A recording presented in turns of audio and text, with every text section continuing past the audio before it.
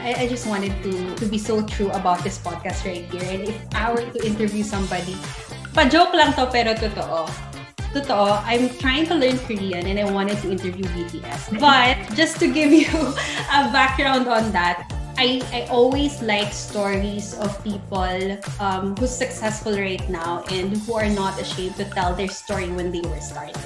So that's just common with BTS. That's just like one of the global stories that people admire about them. It's a beautiful, beautiful testimony to finally be where they are, how much they're loved, admired, and how they're using their music to send a message across.